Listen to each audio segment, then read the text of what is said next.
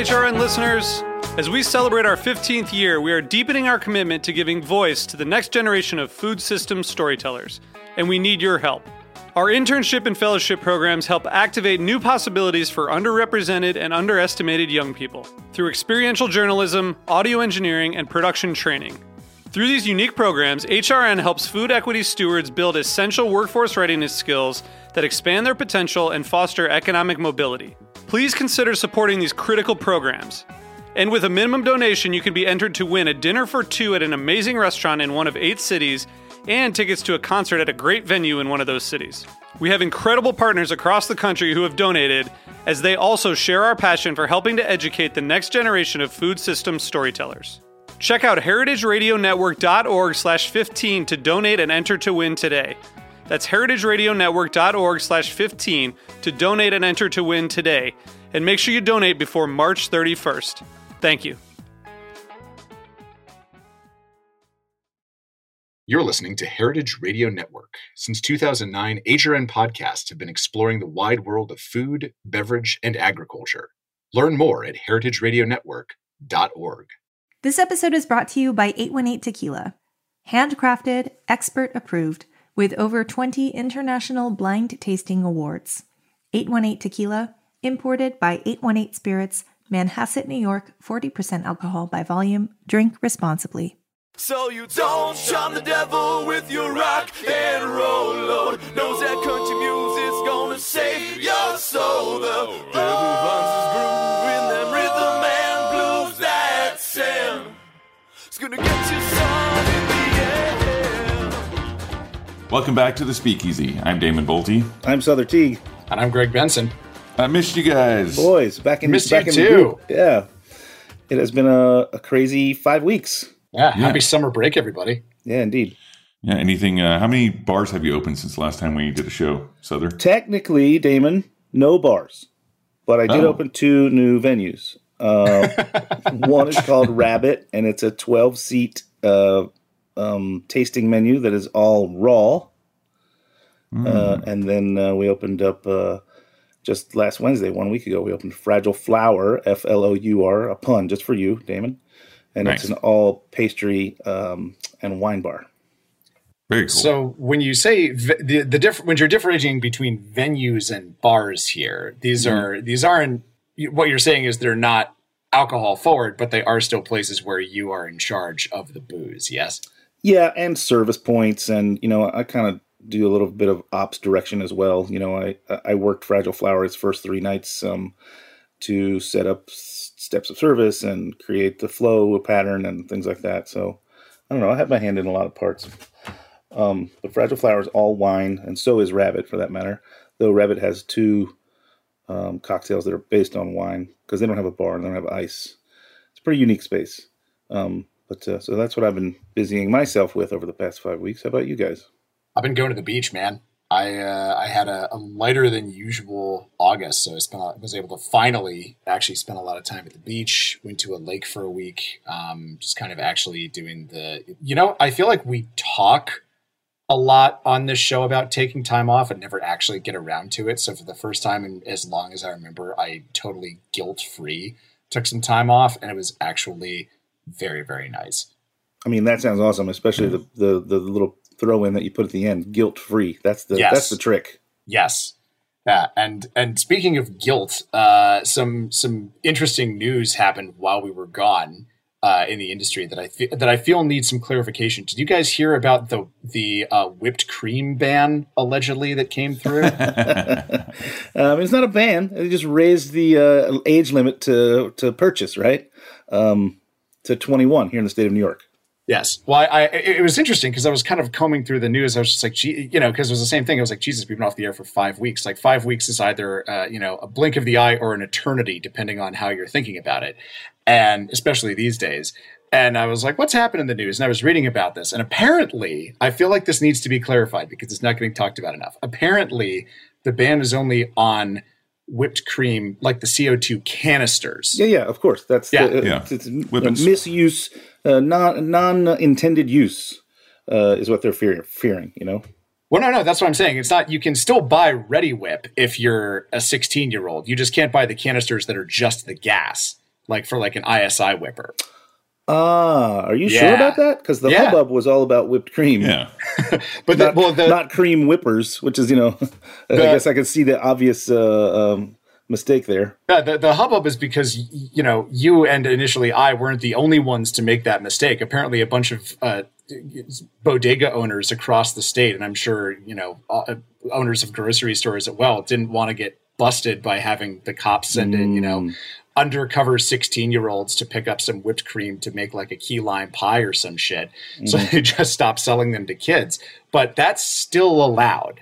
So I feel as a public service announcement from the Speakeasy, we should say, if you're listening to this and you're a bodega owner, you can still sell whipped cream to teenagers. And if you're a teenager, you can still buy it. Yeah, everyone's powerfully aware that the place to get your hard-hitting news is the Speakeasy on Heritage Radio Network. Of course. Yeah.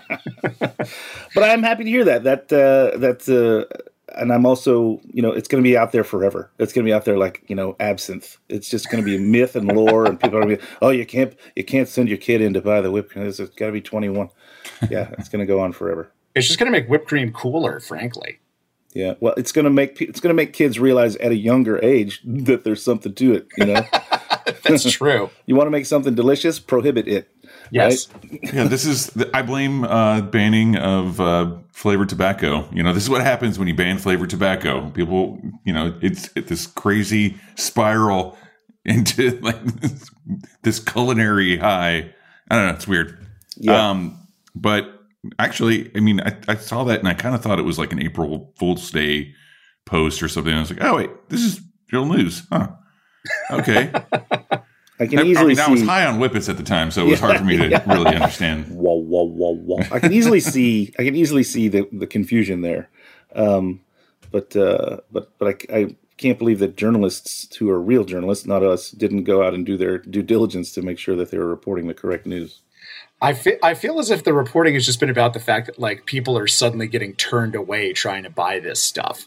And I feel like it ignores the fact you have to sort of read below the fold. I actually got this on Eater and not out of, the local paper, the New York Times. But you have to read below the fold to be like, it's not actually illegal. But really all this is going to do, as you said, is going to make teenagers look at it and be like, wait a minute, you can get high from whipped cream? Right. Exactly. You've really now just opened every teenager's eyes to this thing that they may or may not have discovered through some time. Yeah. So if you're 16, don't do whippets, kids. But also, you shouldn't be listening to this show anyway because because we're bad examples, not role models here on the show. But this is already a great segue. I can see what's coming. Oh man, good one. However, thank you. I went to Segway camp while we were on break. Segway camp. Yeah, working on my new material here. If you do want to enjoy something that is delicious and refreshing and not bad for you and 0% alcohol, boy, do we have a guest for you. In the studio with us today is Claire Materne, the founder and owner of Joni, which is a new 0% RTD. Claire, what's up? How are you? Hey, thank you. I feel like I also went to Segway camp and I was picturing riding Segways on that too. Thank you guys for having me. So happy to have you in the studio. So let's talk a little bit about what got you into the world of creating not only an RTD, but an RTD that is you're planning to market this as specifically non-alcoholic, right? I mean, yeah. If you're just making an RTD that's non-alcoholic, you're just Coca-Cola, but they don't market themselves as specifically non-alcoholics. What's taking you down this path? What's the philosophy? Yeah, so a few things. The whole idea too of wanting it to not feel non-alcoholic and really making it for people who don't drink alcohol. I want this to be something that is enjoyed however you want it to be enjoyed. So really tapping into the idea of it's a great drink on its own, or it can be elevated, it can be mixed, it can be made as a mixer with something that's alcoholic, or you can have it as is or with a non-alcoholic spirit, however you want to use it. And it really kind of came around multiple avenues of my life. I feel kind of converged in creating it, but mostly it was also inspired by the fact that My mom and other family members and friends of mine are not drinking anymore for multiple different reasons. My mom specifically is a histamine intolerance, so she can't have anything that has any sort of fermentation, or she really has to watch that. So wanting something that she can enjoy that feels elevated but isn't packed with sugar and is more exciting than a seltzer. So that was one of the biggest inspirations for sure. Wow. And I want to quickly segue. That's got to be a tough family to cook for, given that you come from a cheese making family. And I know that there's a lot. I don't know nearly as much about making cheese as I do about making booze. But is there a crossover there? Yeah, well, yeah, she definitely has to watch how much cheese she eats and what kind. And even as a reformed non-drinker now, that took many years of her in her journey of her life of, I get headaches now if I drink white wines. I'll just drink red wine. Oh, and now I get headaches from that. I'll just drink bubbly and champagnes. And, and then it was like, oh no, I really got to stop. So that was a big journey for her, kind of being around that and seeing too, as you said, Greg, like food and drink has been so important in my family life and my career growing up and everything, is wanting to make her, but make anyone still feel involved, and not feel like an other. Because I feel like so much of food, I grew up in specialty food. People think it's not for them. And that's always been a mission of my dad's and in my career in the past too, is wanting anyone to make them feel that specialty food can be enjoyed by them and it's made for them. And actually so much of what's called quote unquote specialty was just made out of necessity. So much of cheese and charcuterie and all of this was made because it was preserving. Nothing is supposed to be high elevation, put on a pedestal. This was like farmer food. This was just the makings of food to be kept and stored. And then things got quote unquote fancy. So I never wanted anyone to feel like they're an other when eating or drinking. And that's something that's really come a long way when we're talking about the non-alcoholic space, because even 5 years ago, if someone wasn't drinking, it'd be like, okay, well, here's a tonic water off the gun, I suppose. Do you think you want to drink six with a these lime in in there so you look like you're having a gin tonic or what have you? Mm-hmm. Right. I remember those days. I would lean over the bar and just say, "Your friend of Bill's," and the answer would come. Referring to Alcoholics Anonymous. Mm-hmm. And yeah, it would just be like a little mask, something they could hold in their hand so they could feel like no one was aware. That needle has moved quite a great distance from there. Totally. Yeah, huge. But then I also think too, there is still so much to go with it because, once you get into sort of like, even just, we're coming out of the summer season now. So, summer barbecues, and there have been so many times where if you don't want to drink or, aren't drinking, a lot of times still it's like, oh, here's a LaCroix, here's a seltzer. And I know so many people who are like, I don't want to feel like that person, or like, having to take from like the kids bucket at the barbecue and, all that kind of stuff. Yeah, well, John Mulaney has a bit about that I love, where it's like, he's like, yeah, every time I go to a barbecue and I tell people I don't drink, they're like, I think I have some rotten celery in the fridge. Will that work for you? Because I know you don't drink. Yeah. So what does, talk to us a little bit about, don't give away the secret recipe and the special sauce, obviously, but talk to us about what does make yours better than a piece of old celery in the fridge by a substantial margin. What goes into Joni? Yeah. So the exciting thing for me too with Joni is that it taps into that life that I grew up in of wanting to share not the unexpected, but kind of the overlooked or things that, maybe not everyone knows about. So the base ingredient of Joni is verjus, and it's one of these things that has been around for millennia. And, very few people really know about it unless you're in the industry. Do you really know or use verjus? And it's one of these things that's like, oh, let's tap into this. It's been drunk for hundreds of years. It's been a great alternative to things. It's not just your bog standard grape juice. It's not, it's wine adjacent, but it's not wine. It's kind of this great thing that has its own identity and hasn't really been, in my opinion, tapped into that much. Can you for our audience kind of describe exactly what verjus is? Oh, sure. So yes, verjus is the essentially kind of the first pressing of a grape's life. They're the but it's the grapes that are culled from the vines before the wine harvest. I always say to kind of give the other grapes a little more elbow room. So the grapes that will be used for wine, they get to hang out longer and get those sugars infused and get to kind of spread their wings a bit more. And the grapes that are culled from the vines about 6 to 8 weeks before that are then pressed into verjus. So it means green juice, quite literally. It's a very bright, tart, unfermented juice. Right, because those grapes are, frankly, they're unripe. They haven't gotten the chance to become sweet, so that juice is quite tart. Exactly. Yeah, and in culinary ways, it's been used as either a wine or vinegar substitute, and often it's used as a dressing addition or to deglaze pans or for other sauces.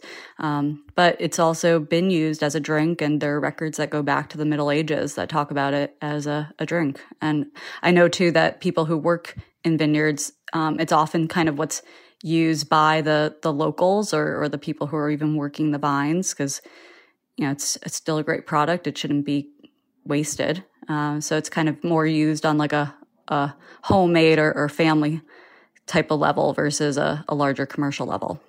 Well, I imagine it was also useful too for the significant chunk of human history when you wanted to avoid drinking water, but you maybe didn't want to walk around totally hammered all day. Mm-hmm. I gotta tell you, it's been like over 100 degrees out here in West Marin County, California this week. And it's serendipitous that we're talking about this because I was actually cooking out by myself, got a new grill. That's what I've been doing for the last 5 weeks. Nice. But the thing was, like, I don't know. I still drink quite a bit these days, but it's not as much as I used to when I was living in New York. But I can tell you this, I hate being drunk when it's over 100 degrees outside, which like Swampy. I started noticing, especially being at like Tales of the Cocktail and it's like super humid and super hot. It's like, I just started feeling kind of gross whenever I was like having too much to drink. And so I was actually making spritzes with verjus earlier this week. Amazing. And it was just like so refreshing. And when you think about like what shrubs were made for, because you mentioned that there was like a wine or vinegar substitute, that acidity and the refreshing kind of aspects of it like really helped you like continue to toil in the fields, all day in the hot summer sun. So kind of felt like I was going back to some kind of old timey like farmsteading something. Yes. I don't know, it was, yeah, but it was shrubs, so switchel, all of that. Yeah, exactly. So like to me, it's always been a fun thing to have around for cocktails. But even just like on the simple, just clean, the cleanliness of it is something that I really was going for that day. And so like I love that you kind of like called back to the culinary side of like being used for vinegar. Kind of like it took me right there, and I didn't feel gross, especially when I was just sweating through my shirt. But well, and awesome. that's definitely the feeling of July and August here in the city too. My God, it was so swampy. But you hit the nail on the head there too, where it just feels bright and fresh. It feels a little tagliney, but I always just feel like after a night of sipping on Joni's or, even mixing it or whatever, but because it's this bright, tart drink itself, but because you don't feel gross at the end of it, the evening really kind of ends on a high note there. Like it ends with the high note taste and it isn't going downhill and messy after you have a few of them. Yeah. And you're not like, especially in the heat of the summer, you're not sweating out all the alcohol the next day, which is like probably the worst thing in the world. Yeah, I was going to say, I think that's probably what you don't like the most about drinking when it's hot is the next day. The next day, yeah. But then you're drinking that day too, so you associate it with the drinking. But it's really just all the drinking from yesterday that you're now wearing on that sweat-soaked shirt. It's your new scent. Well, I think this is a good spot for us to take a quick break and hear from our sponsors. We're going to come right back and keep talking to Claire Martin about Joni verjus-based RTDs. Let's take a quick break. We'll be right back.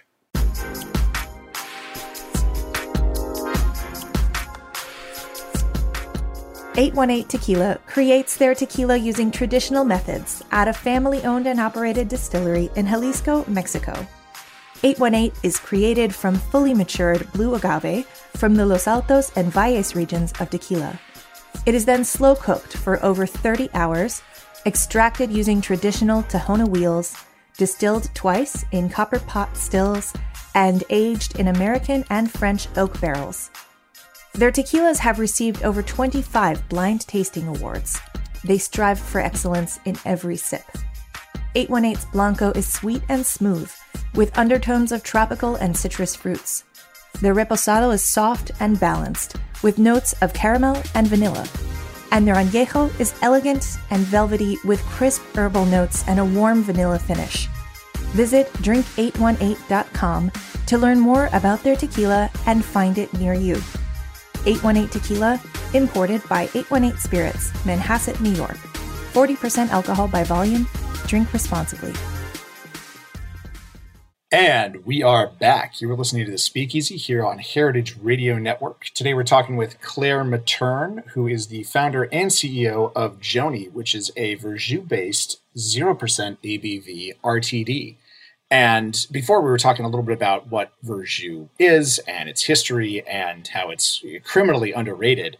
But I'd really kind of love to talk about something that has fascinated me over the past, 2.5 years since the before times, which is the pretty meteoric rise of the level of sophistication, but also the awareness of NA drinks and trying to make,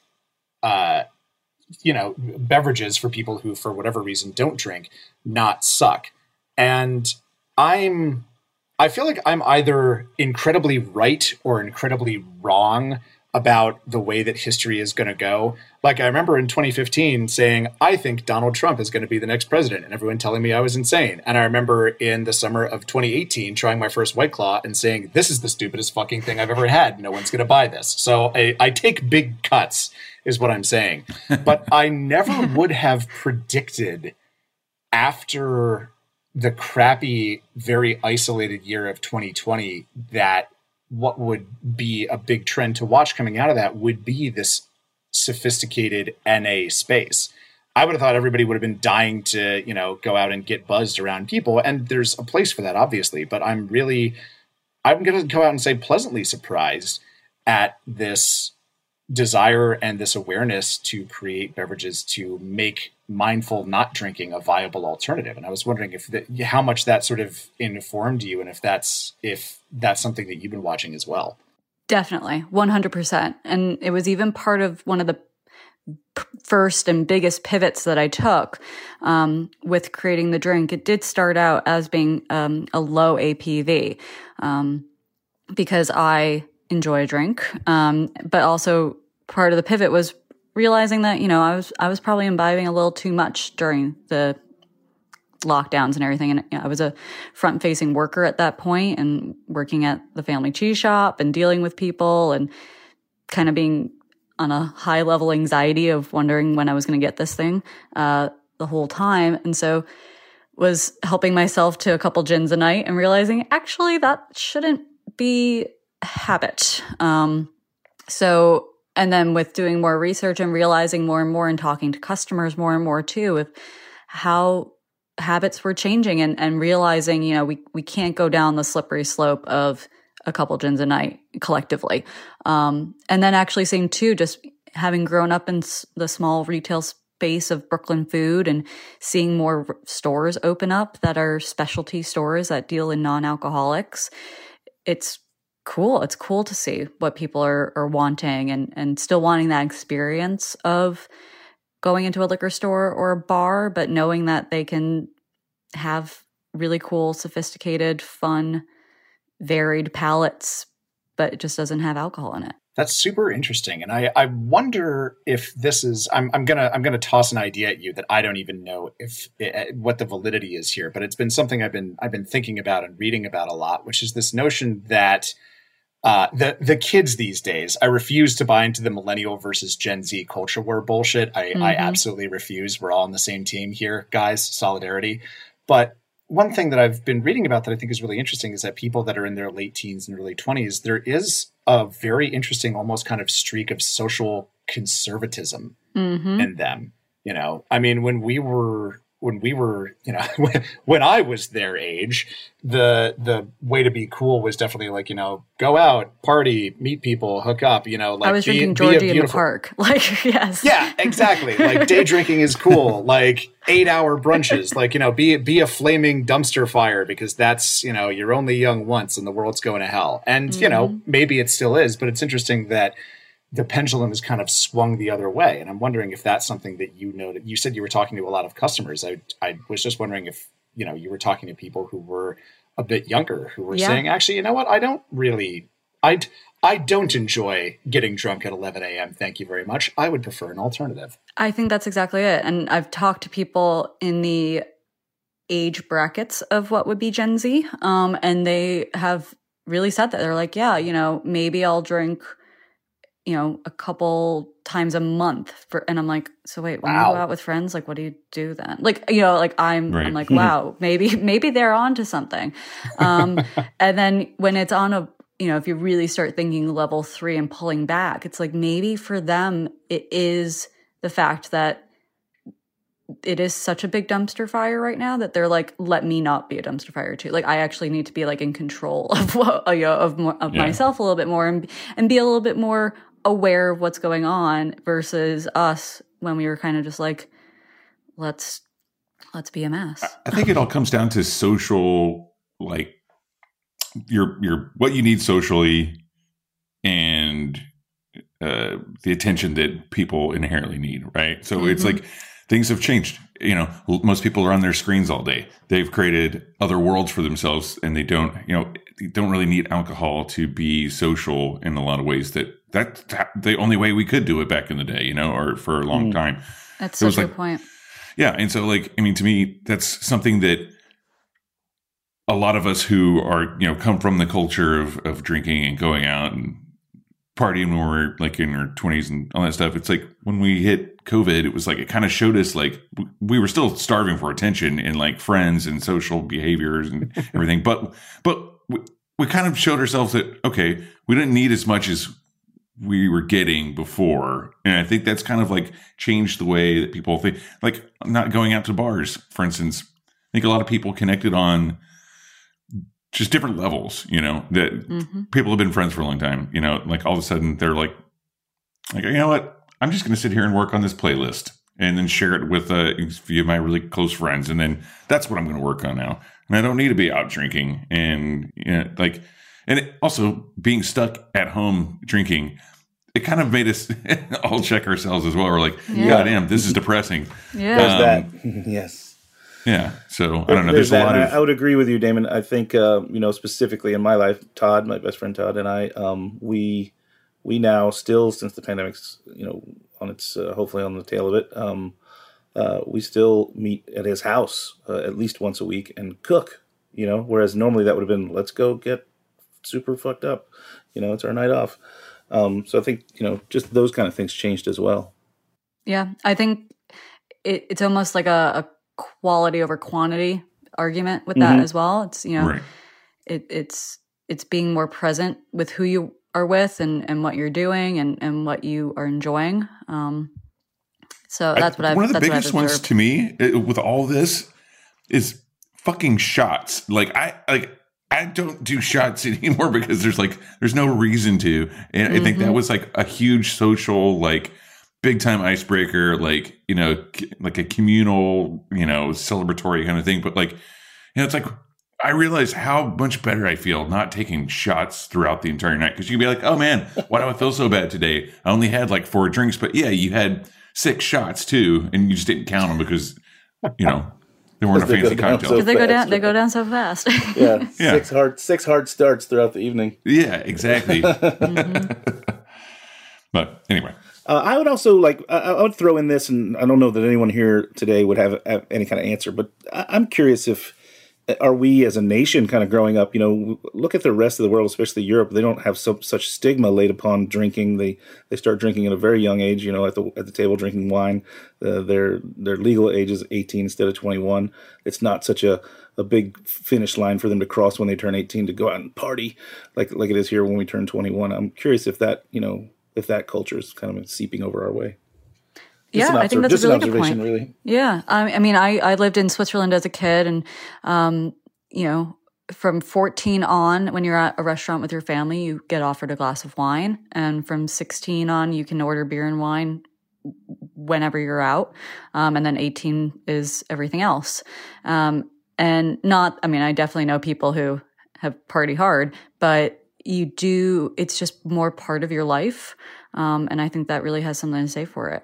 Well, I think also, and again, I'm deeply fascinated by generational theory, and I wonder if maybe people that were kids in like the 90s and the aughts, because that was sort of the rise of look at the scary things teens are doing now.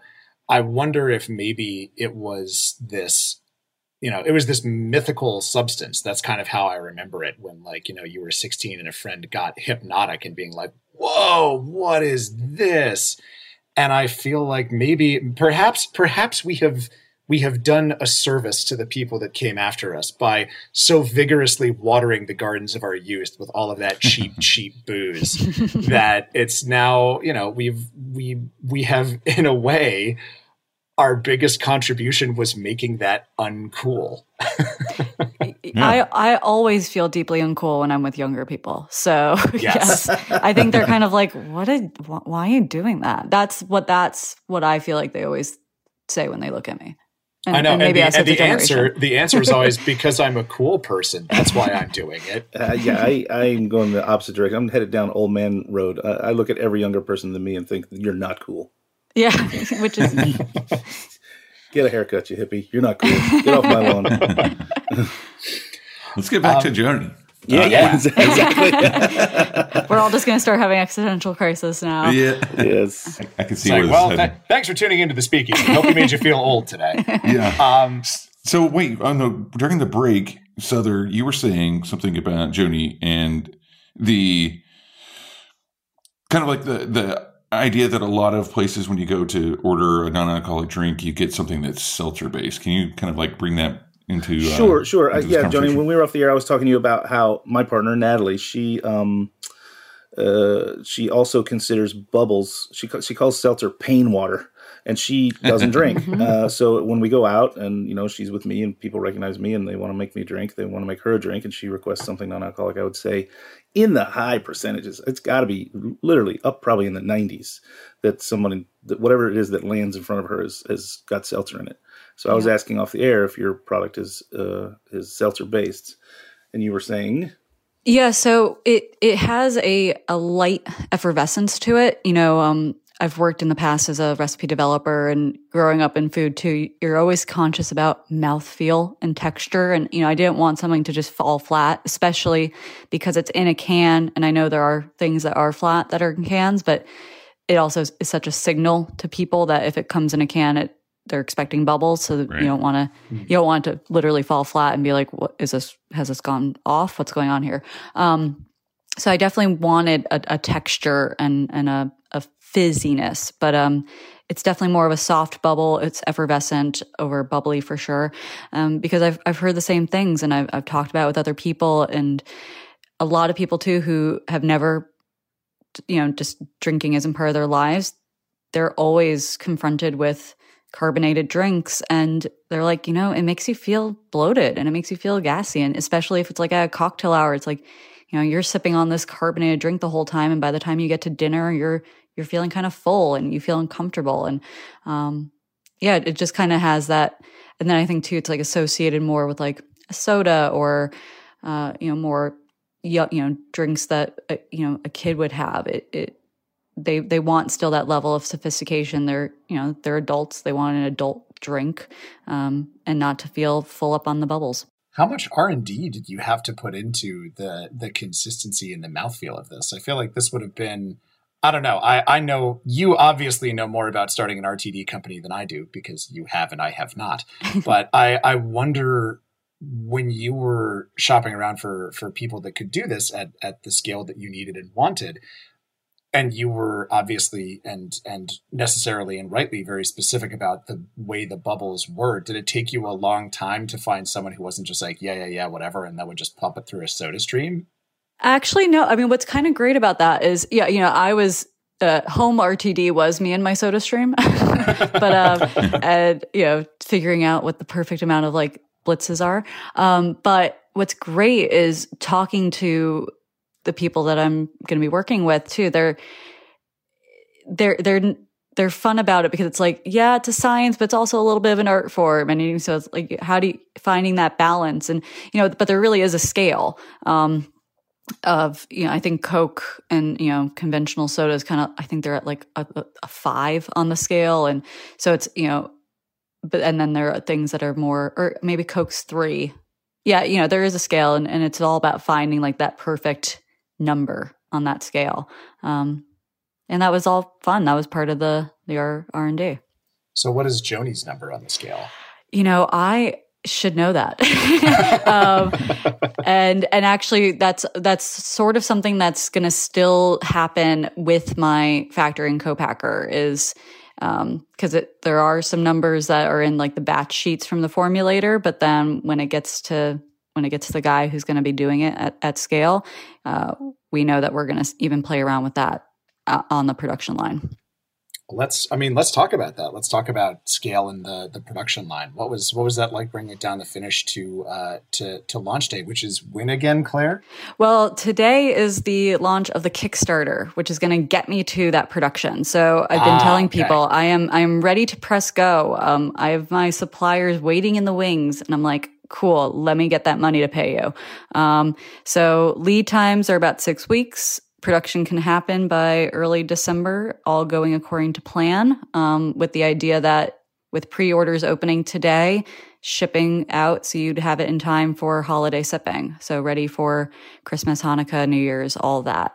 But it's been exciting to find people and realizing too, finding people who know that this is a start of something. And I wasn't ready to, crank out 10,000 gallons or anything. So finding a co-packer who's a sort of an incubator of sorts, and doing a minimal minimum run. And so being able to do around the 1,000 gallon mark and of both SKUs, and that's going to be about 8,000 cans per SKU. So the first production will give me 16,000 cans of this. So that'll be exciting to get out with pre-orders and then introducing it to other shops and restaurants and bars in the area to start with. Yeah, I think that's the best business model in my opinion is slow growth. You want to have like a long continuous burn, not just flame out. Yeah. Let's talk a little bit about the can itself, can size, and then I want to talk about the name. Joni, where does that come from? Yeah, so the can size, it's an 8.4 or 250 mil. So a nice, slim, slender can that either looks nice and substantial when you have it as is in the can, or you can top it off or elevate it with other things. So I didn't want a 12 ouncer. I was really kind of hemming and hawing about that about 16 months ago and realizing that, 12 ounce can's a lot of liquid there. So it's kind of nice to have that more sophisticated, smaller feeling of the 8.4 ounce. Well, sure, especially if you're going to stay cold. Yeah, exactly. That too, but especially if you're going to, if you're Damon Both, you got a koozie and you got one in your pocket for your friend. But especially if you're going to like pour this into, say, I don't know, a tumbler with some ice, or even a wine glass, or like to elevate its sheer, hand feel and appearance. I don't expect that. Maybe unless you're at the beach, it doesn't seem like the kind of thing you're just going to crack and drink from the can. You're going to put it in a glass, right? Yeah, that's the goal. The idea of having it in the can is something good if you want it at a backyard barbecue, or, I have friends with boats and they should bring me on them more often. But, if you're on a boat or a back, anything like that, a can comes in handy. Yeah, or a Subway. Or, actually I did a lot of hiking this weekend, and it's kind of fun to bring something on a hike and crack it open at the end of it kind of thing. But otherwise, yeah, it's great for pouring into a tumbler or a highball or a nice big wine glass or anything like that.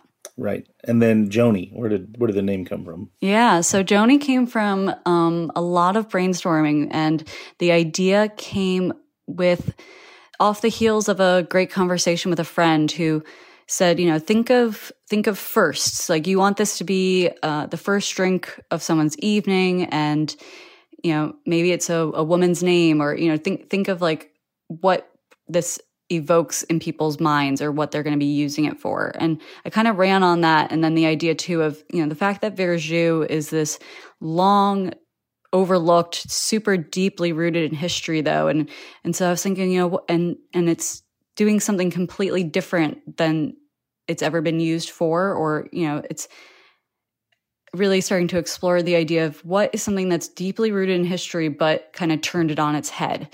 So it actually at that point sparked something that's just become kind of a family shorthand joke in my family, which is it's from the 2,000-Year-Old Man, Mel Brooks, where he goes, I'll do the dishes, you go save France. And it's when he was talking about his love affair with Joan of Arc, and he would say, oh, Joni. So I thought, she was, wow, Joan of Arc, she kind of took history and flipped it on its head. And then I was like, wow. And then, Joan Rivers did the same in comedy, and Joan Didion in writing, and Joni Mitchell, and Joan Baez and Joan Jett, like there are all these amazing pioneering Joans. And then I was talking, and people are like, wow, my grandma was like kind of crazy and she's called Joan. I'm like, God, I think there's something about this name that, Joans are really spirited and Joans are history making and pioneering. And so yeah, it came from all these really cool women in history. That's awesome. A great story. I need you to promote that more. I looked at your Instagram page. I didn't see that anywhere. I know. We're pushing hard. It's on the Kickstarter though, all that history. And I'm definitely going to going down the Joan rabbit hole on Instagram. Introduce all the Joans throughout history. The Jonah Day calendar. Jonah Day calendar, yeah. That's pretty incredible. I can't wait to get my hands on some of this stuff. The Kickstarter launches today, which will get you to production. Do you have any small batch production to get out to wink, wink, nod, nod journalists, or those of us who'd like to try it or have our partners try it? That's been kind of a chicken or egg situation for me. Is how do I get this out without doing a production run? And so nothing at the moment, but you will be first in line. All right. That's fair. Yeah. Very cool. Yeah, I can't wait to try it. I'm sure it's going to be better than my Verjus spreads that I just slapped together on Monday. And, and okay, and I say this all the time about RTDs. You can crush the can on your forehead when you're done. Like what's more party time than that? Exactly. If you get all the decadence without any of the buzz, what more do you need? Yeah. Yeah, exactly. Yeah. Well, this has been a lot of fun. I really appreciate the fact that we have had quite a few guests on recently over this year that have been dabbling in the non-alcoholic spirits or low ABV. But then, as you mentioned, there's some great shops, especially in New York City. Boisson is one that I've been seeing a lot of. Our friend, our good friend, Robbie Nelson, my old roommate, actually. I know he's doing some buying for them. So I can't wait to check that place out. And I'm sure that we'll be able to find Joni at least there, right? Yeah. They have 2 locations now, too. They're really growing. Yeah, they're killing it. So, yeah, very cool. Well, thanks for being on the show today. Man, thank you guys for having me. Yeah, can't wait to get to check it out. And yeah, like we said, everyone go check out Joni. The website is drinkjoni, that's JONI.com. And you can get on the Kickstarter train and help move this thing forward. Yes, thank you so much. Yeah, pretty exciting stuff, Claire. We'll put all that in the show notes, as well as the Drink Joni Instagram, which is just as it is, DRINKJONI on Instagram. If anyone wants to follow your shenanigans, I guess they can find you at Claire Matern, CLAIREMATERN on Instagram as well, and keep track of that Kickstarter, which you'll be pumping and promoting, and we'll gladly pump and promote it for you as well, to get you to a place where we can taste the product. Yes, thank you guys. That's awesome. Can't wait to get into your hands, as I said. Can't wait to drink it. Yes. Over ice, because I'm sophisticated. Oh, yeah. That's right. In a tall stemmed glass. Indeed. You're fancy. Well, cool. That's it for the Speakeasy this week. Check out Joni. Check out Heritage Radio Network for many more programs like this one. Until next week, cheers, everyone. Cheers, everybody. Cheers. So you don't charm the devil with your rock and roll. The Speakeasy is powered by Simplecast. Thanks for listening to Heritage Radio Network, food and drink radio supported by you. Keep in touch at heritageradionetwork.org/subscribe.